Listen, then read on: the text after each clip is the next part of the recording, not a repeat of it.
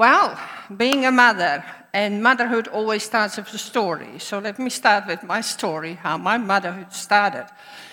Imagine, 1974, young Jelte and young PJ just got married. And the only thing that PJ had in mind was being a mother, always. That was always my biggest dream, to be a mother. And so here we go, and nothing happened. Not of a lack of trying, because we were just married. Wow, 1 month, 2 months, I don't know how many months. I'm just like, what's happening?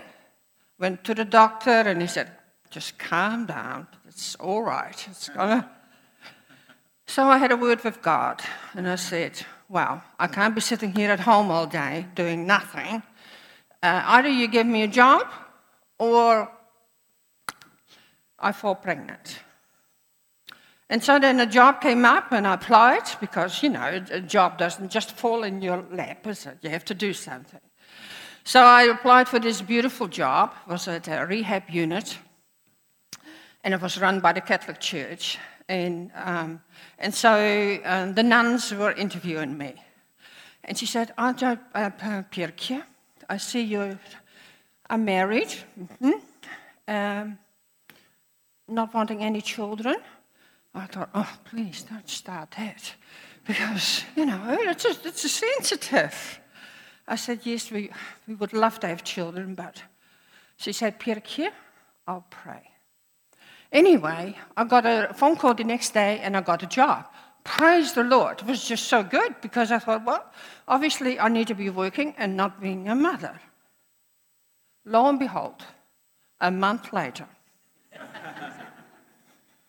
young Pirkje was pregnant. But the nuns were very, very happy.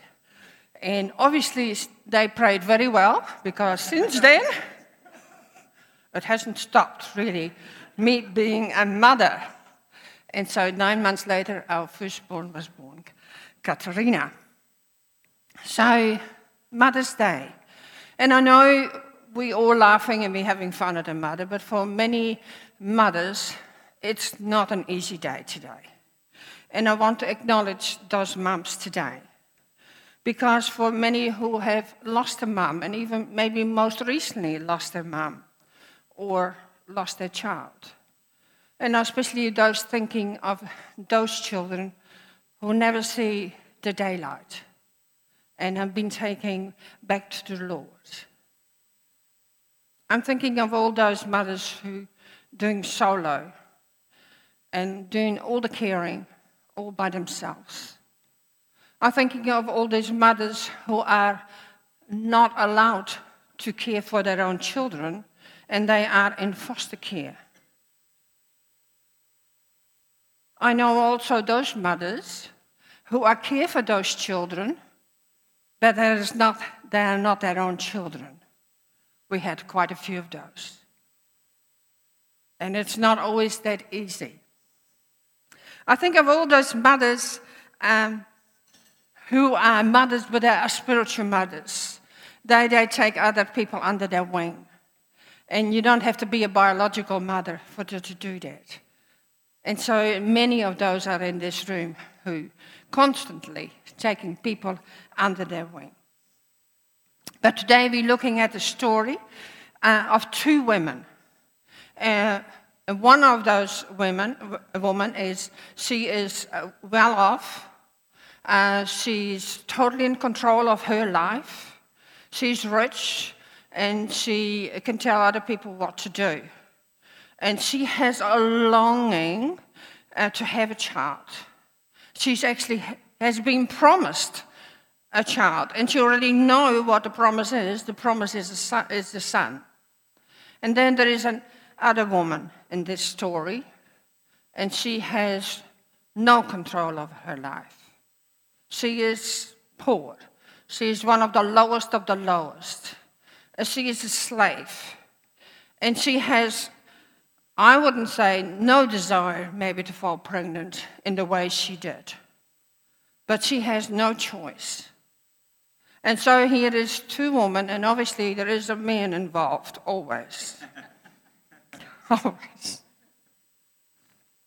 And his name is Abram. So let's go to that story. So one woman carries this great promise of a son. And we'll just hear the story that God never leaves anybody out to give them a promise. So God promised Abraham and his descendants as numerous as the stars in the sky. So if you go to Genesis 15, you tell that he had a dream, and God tells him, just look at the sky. Obviously, it was night. And look at the sky, at all the stars, that will be all your descendants. And because obviously Abraham was a bit worried because you're getting old, and Sarai, she's getting old too. How would it be happening? And then they get promised a son. And so here we are in the story. Let's go to the story at Genesis 16, to 1 to 6. Now Sarai, Abram's wife, had borne him no children, and she had an Egyptian maidservant named Hagar. So she said to Abram, "The Lord has kept me from having children. So go and sleep with my maidservant. Perhaps I can build a family through her." Lo and behold, Abram agreed to Sarah and said, so after Abram had been living in Canaan for 10 years, Sarah, his wife, took her Egyptian maidservant Hagar and gave her to her husband to be his wife. And he slept with Hagar, and she conceived. So here is the Egyptian servant, Hagar. And she's offering to Abram. She had no say in the matter. She was not asked, would you, or do you, whatever, nothing. She had to be told to be with Abraham, and you know what I mean, and conceive a child. Because Sarah could not wait for God's plan to come through. And she thought, well, it has been long enough. She got impatient, and she thought, well, I'm going to help God a wee bit, and I'm going to organize it my way. Because when God gives us a plan, he doesn't give us all the information, does he? Have you found out? Yes. He doesn't give us all the information because he does not really tell us everything, how it should come about. But what he does tell us, that we trust him when he has a plan for us. And sometimes he's just not telling us what he's going to do or how he's going to do it. So Abram and Sarah find themselves in a situation and realizing that she's barren. Yeah, that is pretty obvious. And even though the plan they had, Sarah had a nice idea. And so I was thinking, even Abram didn't even oppose the idea. He wasn't even saying to her, nah, we just wait and we trust the Lord. No, Abram was in it as well. So he agreed with the plan. Maybe she was hoping that he would refuse her offer. I wonder what was going through her mind. But Hagar was not asked. She was told she was a slave with no rights, no opinion, no value, no choice, nothing. And so she falls pregnant. And Hagar began to despise Sarah. And you can understand it a wee bit, can we? We are just ordinary people, aren't we? Here's Hagar. She falls pregnant. And her boss, or her mistress, what they call it in the Bible, she was longing for this child, and she is carrying what she really wanted. And she thinks, I got an up on you, and she's got a bit too full of herself. And obviously that got annoying to Sarai, because that was painful to be reminded every day that Hagar was carrying Abram's child. And so she obviously went to Abram what to do with it. And he said, well, she's your slave, you just deal with it. Yeah. What a situation, if you imagine that plays out in a household that we hold very dear. Because if you look at the book of Hebrews, he's one of our forefathers of our faith. This is the household that we look up to. Father Abraham had many sons. But each household got his own internal tension and internal situations, and they were not exempt from it. And the other thing that struck me, every time Sarah and Abraham mentioned Hagar, she was referred to the slave or the maidservant. She really had no value to them, only value for their own gain. So Hagar didn't have a choice. And you can only understand because Sarai treated her very badly. And I don't know how badly it was, but it was really bad. And in the end, she couldn't take it anymore. She just had enough. She couldn't stand it anymore, being treated like that and carrying this child of Abraham from the man of the house and be treated too badly. She was just sick of her situation. Have you ever been sick of your situation? You think, get me out of here. I had, when I was 5. We lived in Wop Wops, and, had quite a few brothers and sisters already, and I don't know what happened, but I thought I had enough of this situation. And I walked across the paddock, and then I was thinking, where shall I go? There was nowhere to go. Another paddock, and then another paddock. So I walked back. But you know what I mean. Have you ever been sick of a situation? Have you ever been just feeling actually physically sick of your situation? And so out of desperation, she thought, well, I have to do something. And she finally decided to go because she couldn't take it anymore. And although Hagar knew that Abraham and Sarai knew God, I'm not quite sure how much she knew about God herself. Maybe she heard it, but she didn't know him herself. No doubt she was confused. And what could a pregnant single woman, what could she do? Could she go home, back to Egypt? She had to go through the desert. Oh, well, they got enough on their own too. So her future was very uncertain. But it was just too painful for her to think, to stay in the place where she was. And she felt abandoned and alone, and she went. So in this distressed stage, Hagar, you need to picture. She fled into the desert. That's what it says. Your servant is in your hand. I was going to do whatever you like, you think best. And then Sarah ill-treated Hagar, and so she fled from her. And then she was in the desert, without shelter, without food, water, and she felt scared and lonely is an understatement. I wondered, in this despair, anybody cared for her? What was she thinking in her head? Did anybody at all cared for her and her unborn baby? A single man in scorching sun desert is usually hot, wasting away, no food, no water, no nothing.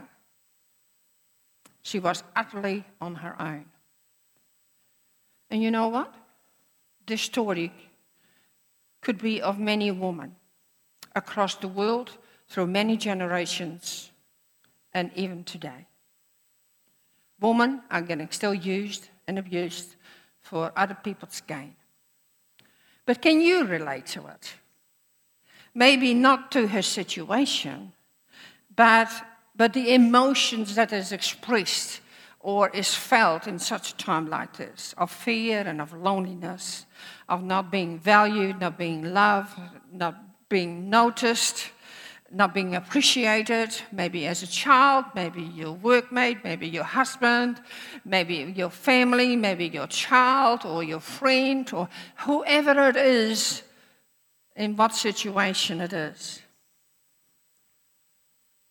Or being a mother.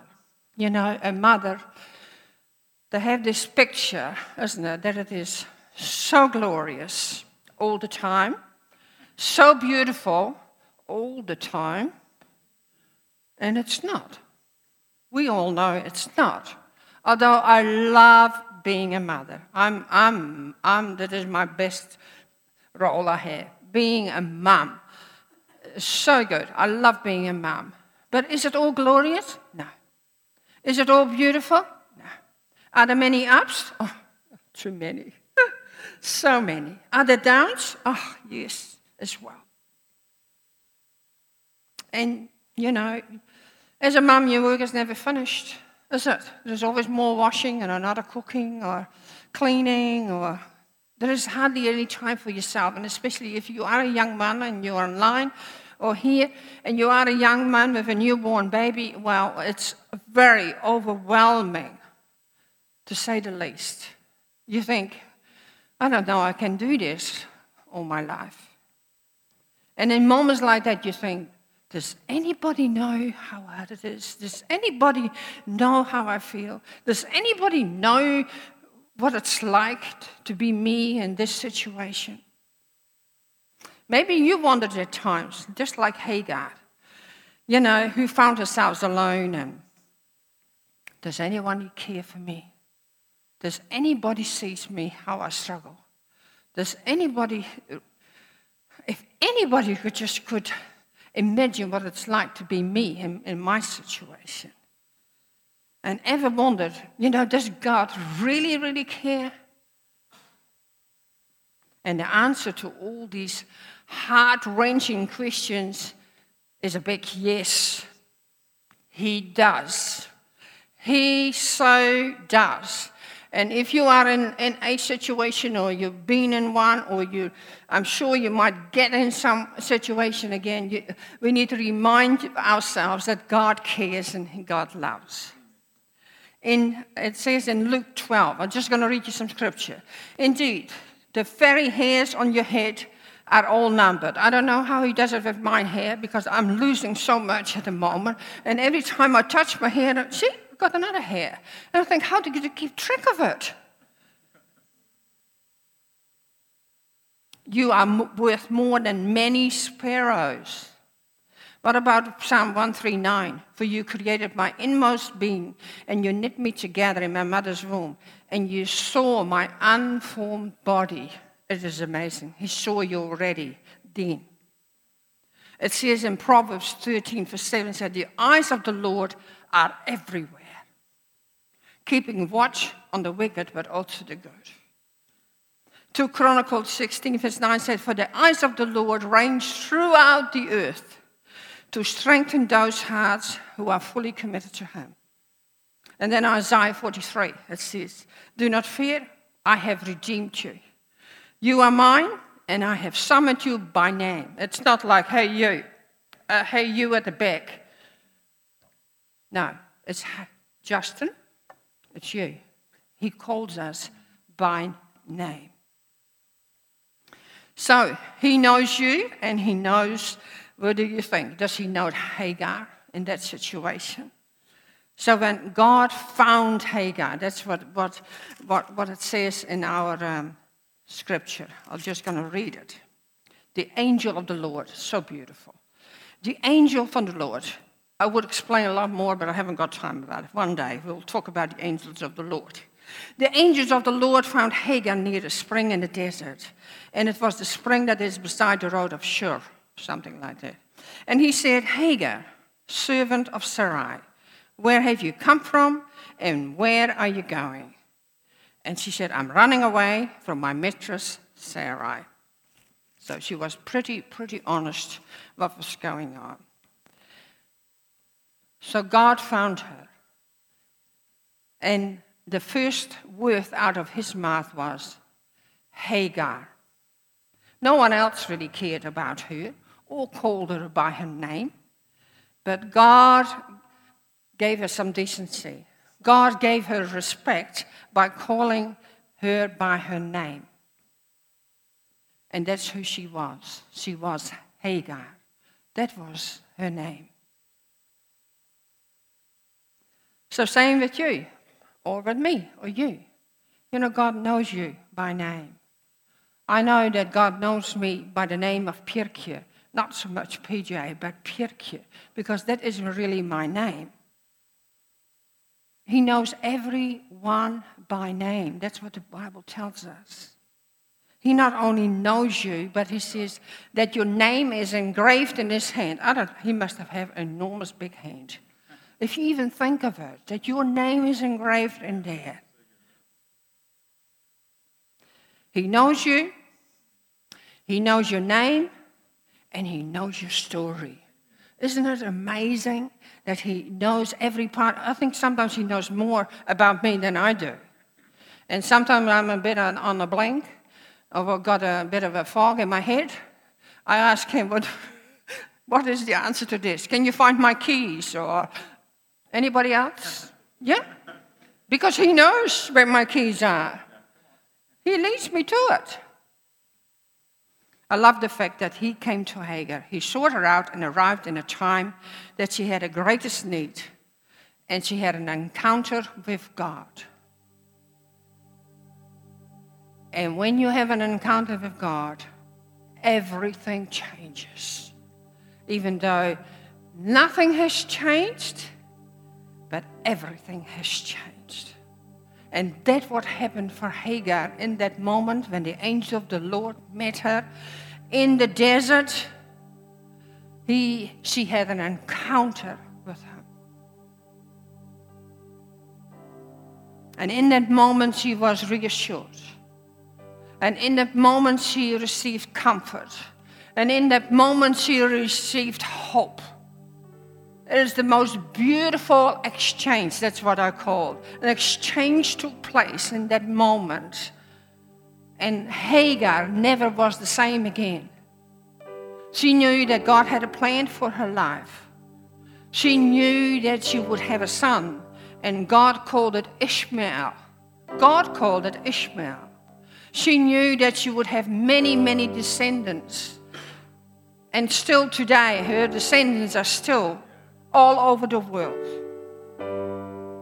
You know, God's promise. You know, Sarai carried the promise of having a son.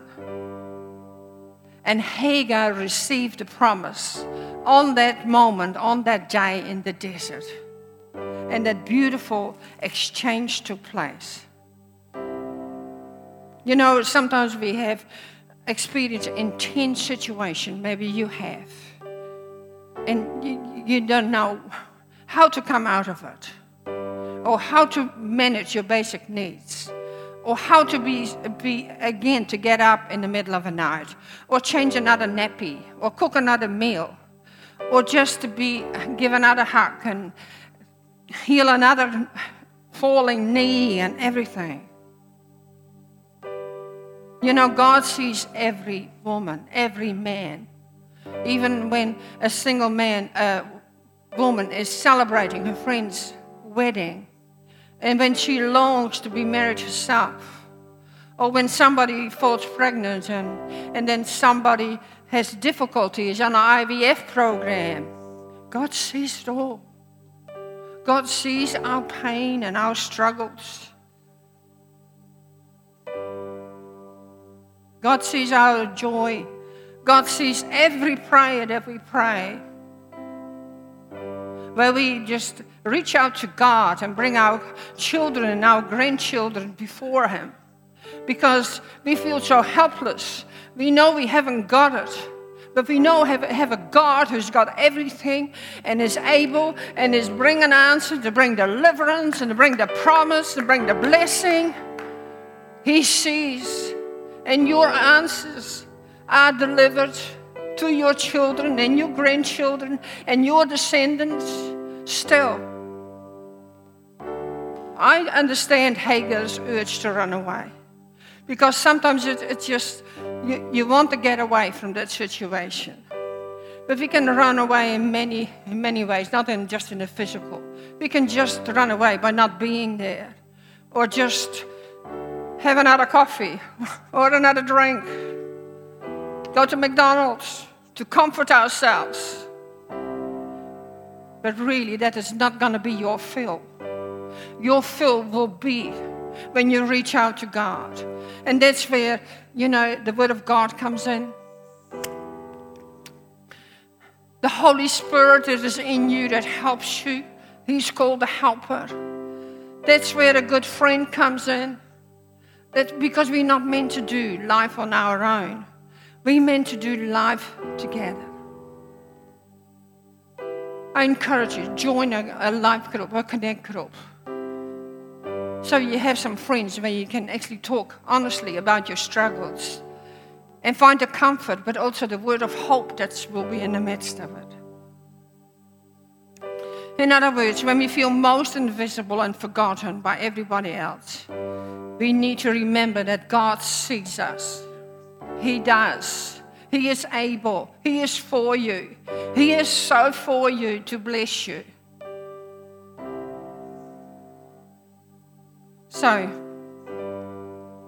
Hagar has this encounter with God, and the angel said she has to go home. She has to go back to Sarai. He tells her what to do and promised that he will multiply her descendants through the child that she is carrying, and his name will be Ishmael. And encouraged and probably so overwhelmed by the strength that God is giving her and the grace, she gives God a new name. Nobody has ever given God a name, but she does. And she gives him a name, El Roi, the God who sees. And she returns to Abram and Sarah. So there was a huge U-turn in the desert. And many times we need to make a U-turn in our situations, in our deserts, we make that U-turn. And what happens then? It will be a testimony to others. Because when you encounter God, or when you decide to make that U-turn, the story goes with Hagar. I'll read it to you. They named the well with an unusual name. I don't pronounce it well. It says Beer Lahai, or something like that. But it means the well of the living one who sees me, or the well of the seeing alive. And when travelers asked, how did this place get this name?